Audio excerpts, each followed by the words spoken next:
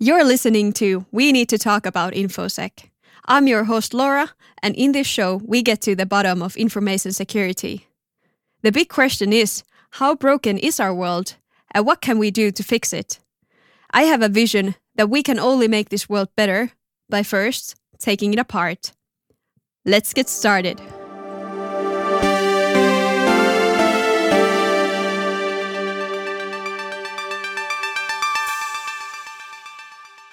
Today I want to talk about something more serious. There's an underground ecosystem where people trade our sensitive data. All of this mostly happens without our knowledge. However, there are people with insight on how these kinds of businesses operate. My friend Shamil Alifov is one of those people. Today, we want to shed some light on these places. So, welcome, Shamil. Thanks, Laura. It's a pleasure to be here. And cheers and thanks for amazing works that you're doing. Thank you. For developing the security community in Finland and I would say even beyond. So okay, thank you, and same goes to you naturally with TurkuSec, and like all the CitySecs have started from Turku. So how does it feel to be like part of this kind of community? It feels quite nice. I would say. Because when I started it, it was 2016 May. I was fan of the CitySec meetups in the US. I was thinking like it's really cool that people are coming together and they have some presentations and then they're just going into beers. And I wanted to do something similar, so I started the TurkuSec. Was amazed that 30 plus people came to the first meetup, and it's without any exposure because I didn't know pretty much anybody in security field. Like, Mikko Hyppinen, I knew him. Everybody knows him, right? Yeah. Well, otherwise, I didn't have any connection to the community. Yes. All right. So, Shamil, can you tell me a little bit about yourself, like of your background? Oh, where to start? I was born in Soviet Union. Okay. It was long ago. Well, it's not that long when Soviet Union dismantled. But then after a couple of years, my country got independence, and after 1 year after that, the USSR collapsed. So I became the citizen of Azerbaijan. Now I'm doxing myself here. Yeah, what's your home address? Oh boy. I came to Finland, when was it? In 2011 to study my master's degree in data security and cryptography. I graduated from the mathematical department of Turku University. Mm.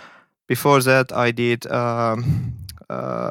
bachelor's degree, Bachelor of Science in Applied Mathematics back in my country. And full disclosure, it was my dad's idea. Seriously, I was super interested in biology. Yeah. But then my dad says to me like, look, Shamil, you have only two ways, either applied mathematics or informatics. So I went into the applied mathematics because, if the dad says, what can I do? There's no arguing that. No, it's a cultural thing, I guess. Yeah. So do you feel like you, in the end, chose the right path, or do you still dream about biology? I fell in love. I wasn't that good in mathematics, unfortunately. Mm. Probably because too lazy, or maybe not enough noodles in my brain. But but I fell in love actually with the security, and I like it. It interests me. Mm. I mean, okay, in biology nowadays I don't know much stuff, but in security I'm always learning and always coming up with something interesting, and it's nice feeling. It's kind of a double feeling. From one side, it's depressive because you cannot really learn everything. You can't be 100% knowledgeable in anything in security because it's branched out too much. Yeah. Like, I don't know, cryptographer wouldn't know everything in forensics, for example, in digital forensics and vice versa. But yeah, I like it. I'm really glad that my dad sent me to applied mathematics and I ended up in the in Turku University. And here comes a funny story. Okay. Yes. So what happened with me? Yeah. After my bachelor's degree, I went to serve in army 1 year because it's mandatory. Yeah. And then I applied for 4 universities in Europe because my cousin applied for the university and he got accepted in Germany. And I was at the time in army. I'm like, okay, I'm gonna do the same. I can do that. I can do that. So I applied to multiple universities in Europe, 2 in Finland, and one of them was Turku University. I applied for the network securities in Turku University because I knew that there were like 2 tracks, cryptography and then network security, and I knew that in network security there will be not much mathematics. Yeah. And I knew cryptography is all based on the number theory, and I'm not up to it. Guess what? Turku University is accepting me. Yeah. And then they're writing like, because of your mathematical background, applied mathematics, we are changing you from network security to cryptography. What? They can do that? Yeah, apparently, yeah. Really? And it's not your, like, that sounds like it's your choice. Like you either choose to go into network stuff being from a country which is for ages is a dictatorship, and I'm like, okay, whatever university says, I have no choice. All right, great leader. Yeah, exactly. No disputing at all. Okay. So I went to cryptography. It took a while to finish the degree because it was the first time in Europe for me, and there was like so much freedom. I immediately joined Amnesty International and started doing the activist stuff and a bunch of other associations. So yeah. And in the end, I managed to finish the degree. Okay, so what are you doing nowadays then? Oh, there's a more story. Okay, I'm all ears. After my master's degree, I ended up working as a cleaner. Okay. And the reason was not enough skills, practical skills. I would apply to jobs in security, even into the junior positions. And everybody was saying like in a way, I'm making the air quotes like, cool that you know about the elliptic curves and you have taken these algebraic structures in cryptography, very cool. But show us what you can do. And I was realizing like I have no idea what to do in a practical manner. Yeah. I was very bad in coding. I didn't know much. All my knowledge was theoretical. And I decided to go to earn a bit of money, and I end up in the cleaning business. Okay. Which was quite good, I should say. I call it physical security nowadays. Security. Yeah, indeed. Because I've discovered so many passwords under the keyboards when I was cleaning the tables in the various places, stores or some offices. Yeah. I would always think how I could screw up the company as being insider, as a cleaner. Yeah. I would notice when people are going to lunch, which exits they're using more, or just kind of thinking always like as a criminal. Yeah, spot vulnerabilities in there. Absolutely. Like, for example, there was a time when I was working in a factory near Turku, Åboland. I would notice, for example, there was this gate for the forklifts, and there would be a door for the employees to open it. And you need to put this magnetic key to open it. But why to use it if you can just come inside from the forklift gateway? Yeah. It was that easy. And then there was this engineering control room, which they had all these human machine interfaces that they would monitor these industrial control systems like program logical controllers or whatever it's called, PLCs. Yeah. I would imagine by the policies you are not allowed to leave that room at all, like leave it empty. But quite often engineers would just go all together to have a lunch, and I would be alone cleaning that room. If I would be malicious, I could have some USB and which passed me from their competitors and plug it in. Yeah. So this kind of stories. Yeah, and I think like because when you think of these kind of insider threats, like that is a very valid threat that you should never forget about, even with your own employees and cleaners and whatnot. Absolutely. And I think people easily overlook that. Yeah. Because they immediately trust, okay, the cleaner doesn't know much. doesn't have a knowledge, They do just the know cleaner that. just cleans the stuff. Yeah, but they didn't know that you're a cryptography expert. So what happened after this physical security stuff? Yeah, after physical security stuff, I started working for a company called Kinkayo. Nowadays, it's called Cyber Intelligence House. It's based in Singapore, and I'm working as the lead intelligence analyst and head of data acquisition.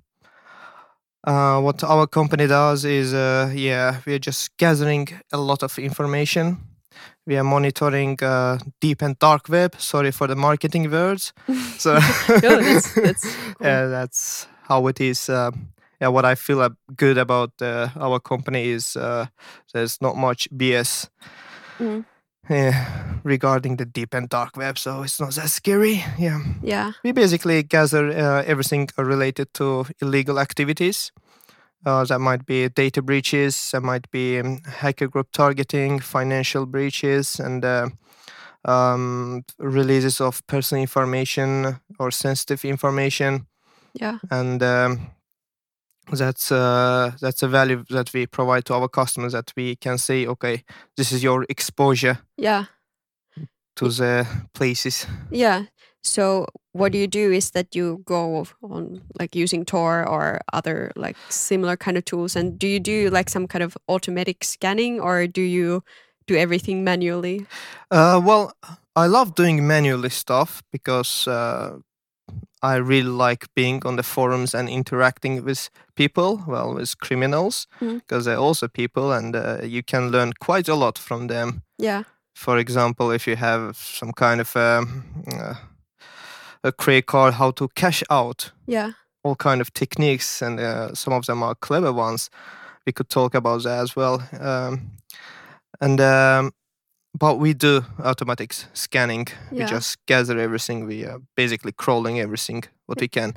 And when it comes to my other title of data acquisitions, that means that I need to find the new sources of intelligence, be it RSC chats, be it Telegram channels or ICQ groups or new forums, marketplaces, basically from all kind of sources from where we can get valuable information and gather intel.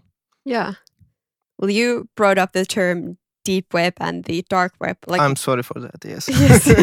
What's your definition for those? I'm not sure actually. To be frank, for me, deep web would be probably some places like forums in the ClearNet. Dark web would be the forums and marketplaces or resources on the Tor networks or I2P networks or whatever you have. So I'm not sure about the exact definitions, and I believe that there are multiple interpretations of those terms. Yeah. I think like for me, how I like interpret like this dark web is that you use your Tor browser to access these websites that are not accessible with like the basic, like there's no DNS resolves those addresses. Yeah. But I don't know, like I don't know how you feel, but I feel like it is very, like in the media, it is very like it's made to be this dark place and like very like mysterious, but it's just, I totally agree with you.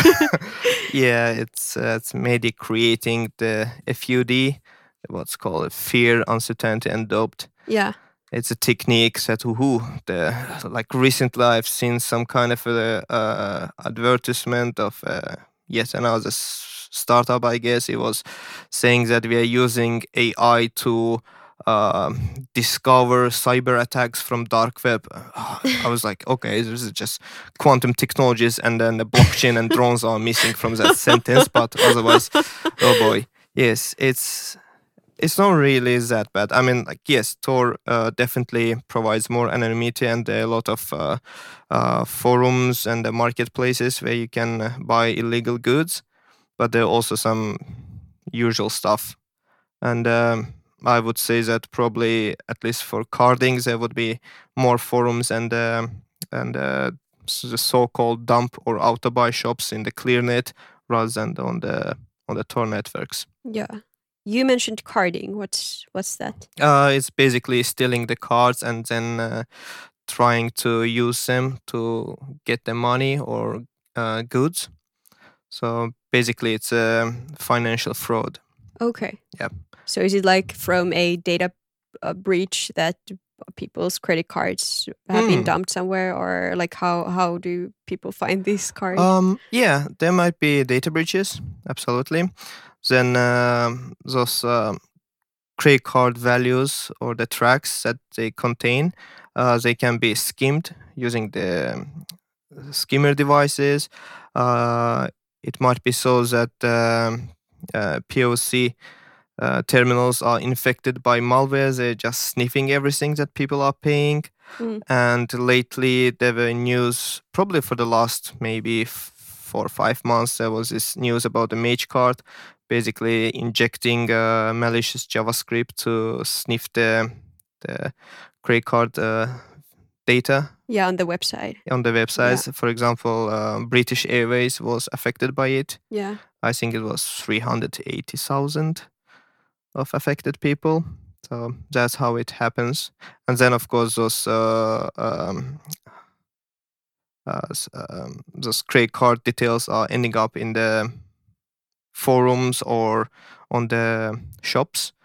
So there's this thing you call the auto buy shop or the dump shop that the fraudsters would publish the credit cards details and you can just buy it one click away. Yeah. And speaking of one click away, today I reviewed the Joker Stash. It's one of the biggest credit card selling place. Yeah.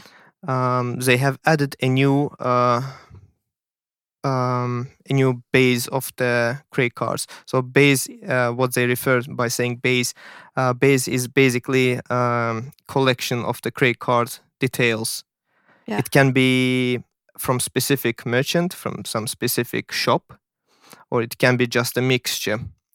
So when I reviewed it, it was EU Mix 74, and it was uploaded on 8th of March. Yeah.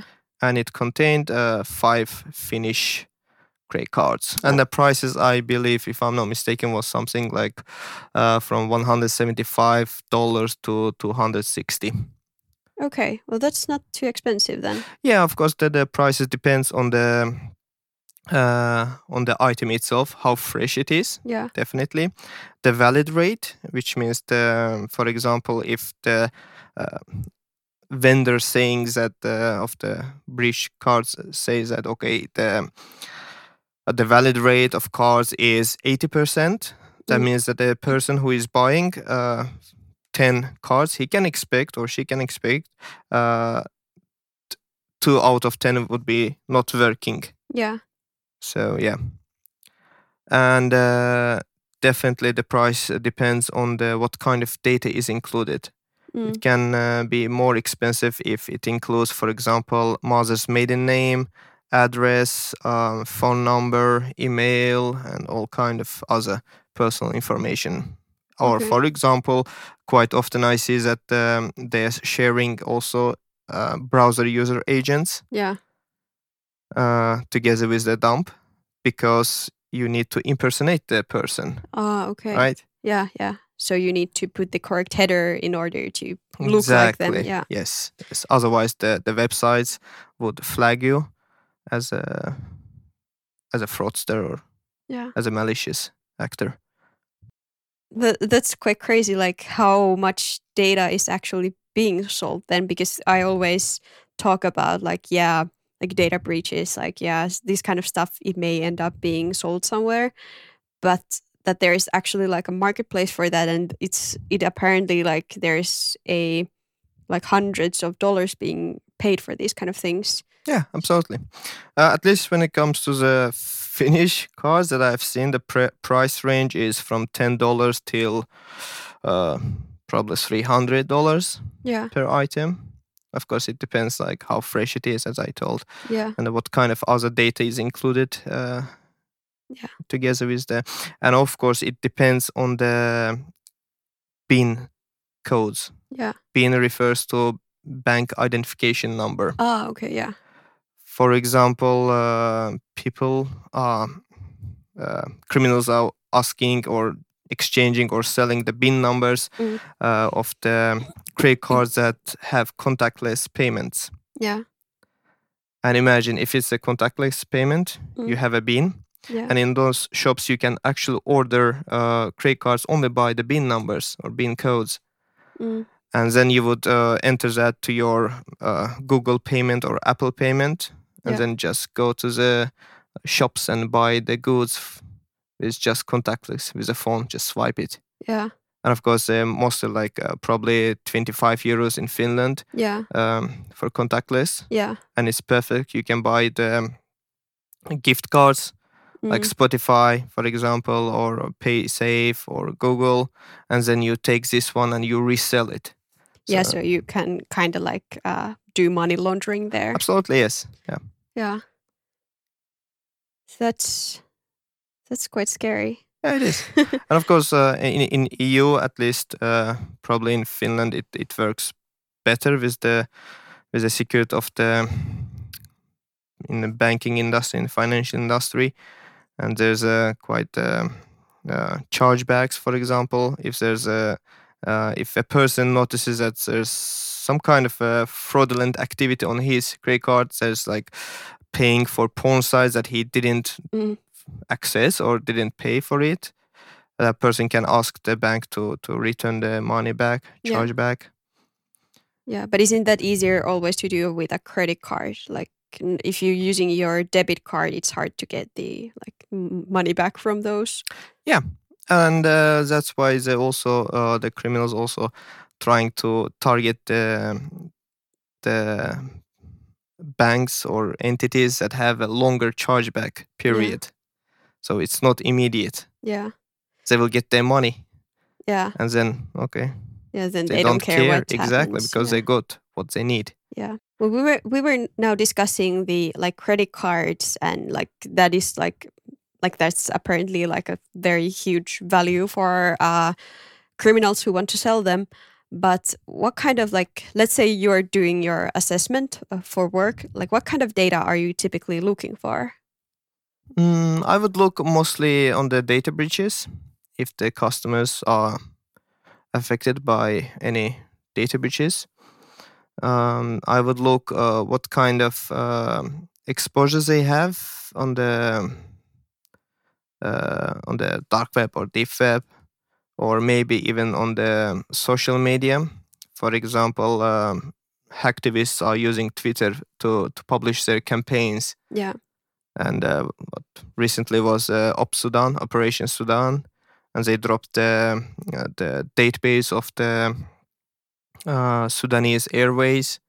So it's out there, and it was published on Twitter. Yeah. So we also track the actors on the social media. Yeah. To know what they are doing. Yeah. So it can be basically anything, like someone is trying to sell an exploit that can be used for this like specific customer environment, or like data that is being leaked. Or absolutely. Or for example, if the customer has intellectual property, maybe some software, right? I would see if any cracked version of those softwares available, and if they are shared for free or are they shared for a price. Yeah.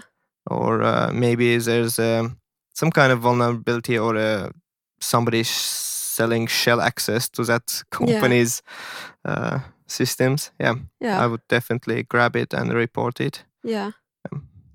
Okay, so what typically happens then? Like, let's say you found like a database dumped somewhere, either in Twitter or in the like Tor network. You report that to the customer. Then what happens next? Do the customers typically go public with that knowledge? In my experience, it has been always the third parties. Yeah. That the employees have used their email addresses, work email addresses, to register on the third party services that are not related to the business.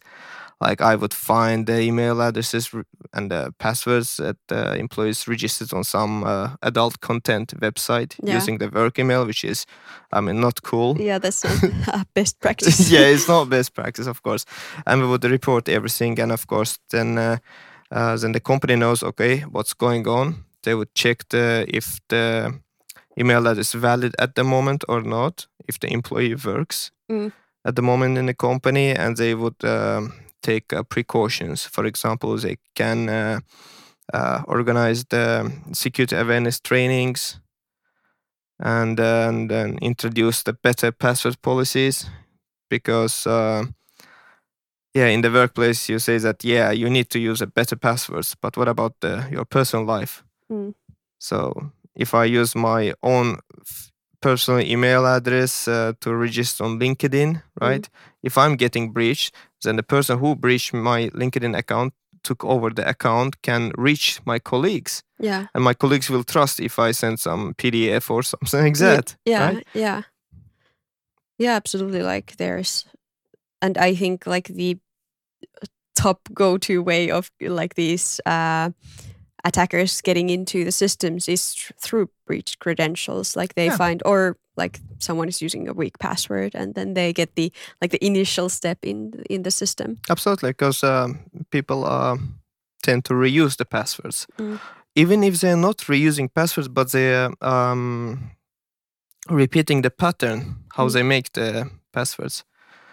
For example, it would be password 01. Next password will be password 02. Yeah. Yeah. When you're doing this kind of stuff, and you also said that you have these like multiple personalities and you're never being yourself. But how do you keep this level of operational security or OPSEC? Like how do you not do any mistakes yourself, or are you afraid of doing mistakes? I'm really afraid of doing mistakes, to be honest. And I hope my OPSEC is good enough.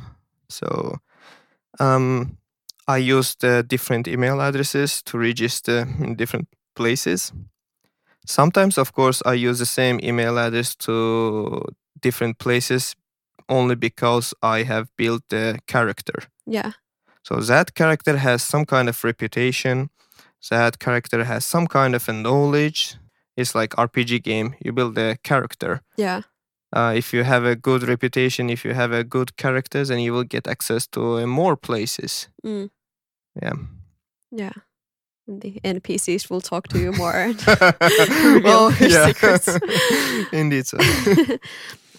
Well, you then spend a lot of time like in the Tor network. How does it affect your worldview? I became probably a bit more cynical, so making too many jokes, probably inappropriate jokes. But generally not much change, because it's human nature is the same. When it comes to the trading or selling of data breaches, of carding information or whatever, it's before I used to think it's something magical, but after actually being in the environment, I understood it's the same rules of economy applies. Yeah. It's the same supply and demand, and same goes for the reputations of the sellers, because you wouldn't go and buy from the, if you use, for example, Amazon or eBay, you wouldn't buy from the person who have a low reviews or doesn't have a review, new guy, you don't know. And that's why you would go to the reputable sellers. It's the same, absolutely. Yeah. So, I think it's not a big change. Yeah. I would say. It's just maybe the things that are being sold, like you don't probably find credit cards on Amazon. No, probably on eBay you can find something. Yeah. Actually, I was reading about a really nice scheme of cashing out, getting money from eBay. So basically, you would post, not you, but the person, fraudster, would who has somebody else credit card. He would post an item on auction and eBay. People would start putting the money on it, bets and stuff, and then the highest bidder would win. And what this fraudster does, he just actually buys with the stolen credit cards that item which he was advertising, would ship it to the person who with a higher bid, and get the money. So the only victim would be actually whose credit card was stolen. Yeah. Because the fraudster got his money, the other guy got his product, and the side from where that fraudster bought, they got their money because. Yeah, I've seen the schemes related to that, but for the services, with, for example, translations or graphic design. So exactly the same. I think it has a fancy named triangulation fraud or something like that, because it includes like 3 kind of nodes. Yeah. Okay, that's more complex than just getting the credit card and buying the credit card and then running away with the money. Yeah, and then you cannot actually do immediately that. For example, if a person has a stolen credit card, as a normal user, you would just visit some items and go around of the site, buying some latest iPhone and shipping to yourself. It's a clear red flag. Okay. And Amazon will definitely flag it, and you will burn your credit card. So that's why in the tutorials that they're sharing on the ground, they're saying like, okay, spend at least couple of days on the Amazon and never go for the too expensive stuff. And that's all. And of course, if you cannot actually get that item delivered to yourself, you would hire somebody from that country to get those items. Yeah. And that person will sell it and send you some part of the money. So basically using the mules. Yeah. For example, I'm managing the Facebook group, quite big. I think it's like 12,000 people at the moment. Yeah. Play market. Yeah. Sometimes I see people posting quite new items, like new phones. I mean, I do trust people generally, but it's always I'm seeing like, I mean, this person is selling the really new item, like a phone, and it's cheaper than in the Giganti or Verkkokauppa. It might be case that is just muling the stuff. And yeah, absolutely. Like I think especially when you are a person like you, like in your shoes, I think you grow to be quite skeptical of that kind of thing. It's there's no free iPhones. Exactly. What do you think about the future? Do you think that because you talk that this is like people are practically doing their business, but they're just the things they sell are not something that they should be selling. So do you think that this trend will keep on going? Like people will keep selling credit card details or other personal information? I believe yes. I mean, if you take into as an example, smuggling across the border. So we have smuggling across the border from the time when we had the borders, whatever it is, like between the kingdoms or tribes. I don't think it's going away somewhere. Yeah. Of course, the methods will change maybe, but there will always be clever ways to beat the system. And also like coming to supply and demand, and I was reading the Brian Krebs book called Spam Nation, where he considers about this online pharmacy spam. You would think like, why would people buy actually drugs that are coming in the spam, right? It's so dangerous. Yeah. But then it turns out he was interviewing people, and turns out that people don't have money. He was mostly interviewing the U.S. citizens. Yeah. People don't have money to have insurance, proper insurance. They don't have money to go to the doctor to get a prescription, which will cost like really a lot of bucks in the official pharmacies. Yeah. And that's why when they get spam that advertises, Yeah, it's like a miracle. yeah, it's like, okay, if I spend for one pill 200 euros, for the same 200 euros, I can get like I don't know, 20 pills of some drug or medicine. Yeah. So that's why, yeah, supply and demand. Yeah. And of course, those fraudsters, the spammers or online pharmacies, they do care about the good reputation. Yeah. Because they will lose the money. Yeah. So when it comes to, for example, these kind of spams, I assume that if they buy stuff through like those links or going to those stores, they still get the correct medication, or is that? However, of course, there were quite a lot of cases of getting the wrong ones or just wrong, not only wrong medicine, but medicine that contains something else, which is damaging the health. But generally, at least according to the Brian Krebs research and investigations, people were buying because, yeah, they cannot afford actually the official ways of dealing with medicine. Yeah. So I suppose the reality is that these kind of breaches happen and this data goes out there and ends up in these marketplaces. Do you have any idea or any vision on how this thing could be improved, that this data wouldn't end up in the hands of these people? That's a good question, and I guess it's quite broad and might be over my head, but I have probably a couple points that I can add. Yeah. Now, how generally breaches happened, they can be divided into two categories: intended or unintended. For unintended, it would be, for example, misconfigured clouds or MongoDB instances, Amazon S3 buckets. It happens all the time. How we can prevent it? I mean, just perform the web assets discovery. Yeah. Find out what's there, document everything, and actually put some security into that. Lately, Bob Diachenko was finding quite a lot of misconfigured databases. I think his latest discovery is around 800 millions of records, which include email addresses and some kind of personal identifiable information. Might be, I'm not sure at the moment, but probably some phone numbers, and there were some links to the LinkedIn profiles and such. So he just discovered the misconfigured MongoDB instance. Yeah. This kind of stuff happens a lot.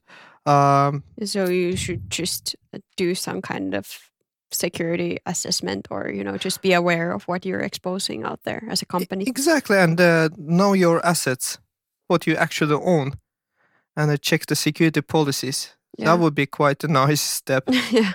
Or another example would be theft or loss of the equipment, laptops. Yeah. So or this storages. Is like the intended. Or... that might be, theft would be intended, and loss of the devices would be unintended. You cannot control it, let's say. Yeah. But what you can do is you can add encryption. Yeah. Probably my most favorite example of the unintended or loss of the device is from the 2017. An affected entity is Heathrow Airport in London. So the story goes in a way that there was this guy in West London, unemployed. He was going to a library, and he discovered a USB stick, right? Mm. What you do when you discover a USB stick on the ground? You plug it in. Yeah, absolutely. As fast as you can. Yes, exactly. So this guy goes and plugs in, and it discovers that the USB stick contains quite the juicy data, such as schedule when the Queen passes near the Heathrow Airport, schedules and positions of cameras, CCTVs, security cameras, the guards, and all kind of stuff. And nobody bothered, like, clearly somebody lost it. Somebody from the security service lost it, the USB stick, but nobody bothered to encrypt it. Yeah. So so if they had just applied encryption on that, exactly, then it would have or it had been an encrypted USB drive. We can definitely go into the nihilistic, paranoid discussions that everything is broken actually, and you can't do anything. But I'm not that paranoid or pessimistic. Yes, if the nation states targets you, yes, you are screwed definitely. But you can do something to make the lives harder for the malicious actors, at least to encrypt. If I'm not mistaken, I'm just pulling the numbers from my mind. Doesn't mean that they're wrong, but people trust the numbers, right? I think Gemalto or Gemalto rather, they were claiming that only 4% of all the breaches that happened were encrypted. That they use some kind of encryptions, be it hashing of passwords or encrypting the laptops. So it's quite a low number, 4%. Absolutely. And we can do a bit better. We can add a layer of security to everything. All right. This was a really interesting discussion, and we are about to close this episode with one last pop quiz. Do you have your favorite data breach that led to something good happening? Well, my favorite data breach is the one which didn't happen. That's... I didn't see that coming. Yep. Okay. But generally, well, when I started working, if I would see some breach which was like maybe 10,000 records, I would be like, wow, that's so much. But nowadays, since I'm seeing so many of them, if it's below 1 million, it doesn't really surprises me. I'm like, meh, it's okay. When you think about this, like from a civilian point of view, you get to read about your data. For example, I've been informed by companies that, okay, my data was breached. No, I'm like, okay, well, there it goes somewhere. But it never like truly maybe dawned to me, like to what extent it can be. And maybe what's the price tag on my information? Yeah, when it comes to prices, you need to discuss with the sellers. Let's say, of course, there's marketplaces where they sell the data breaches on the Tor networks. There are a lot of breaches that they sell. It's all public. They're still selling LinkedIn.com breach for $10 or something. That happened in 2013. Yeah, well, it happened initially in 2012 in June, but first they reported that only 6 million were affected, if I'm not mistaken, and then in 2016, they reported that okay, there's like more affected. Basically, everybody who registered before 2012 were in that breach, including myself. So that's crazy that it's still valuable to someone. Because there are people who don't have time to go and search for those breaches themselves. They would rather, they have money, they would rather just buy it. Because it's easier than to Google stuff and... Okay. Well, I think with these thoughts, we can end the episode. So thank you so much, Shamil, for sharing this with me. Thanks a lot. It was a pleasure to be here. Thank you for listening to our episode. So how does this make you feel? Let us know what you think. You can find us on Twitter @TalkAboutSec. I'll catch you next time. Bye for now.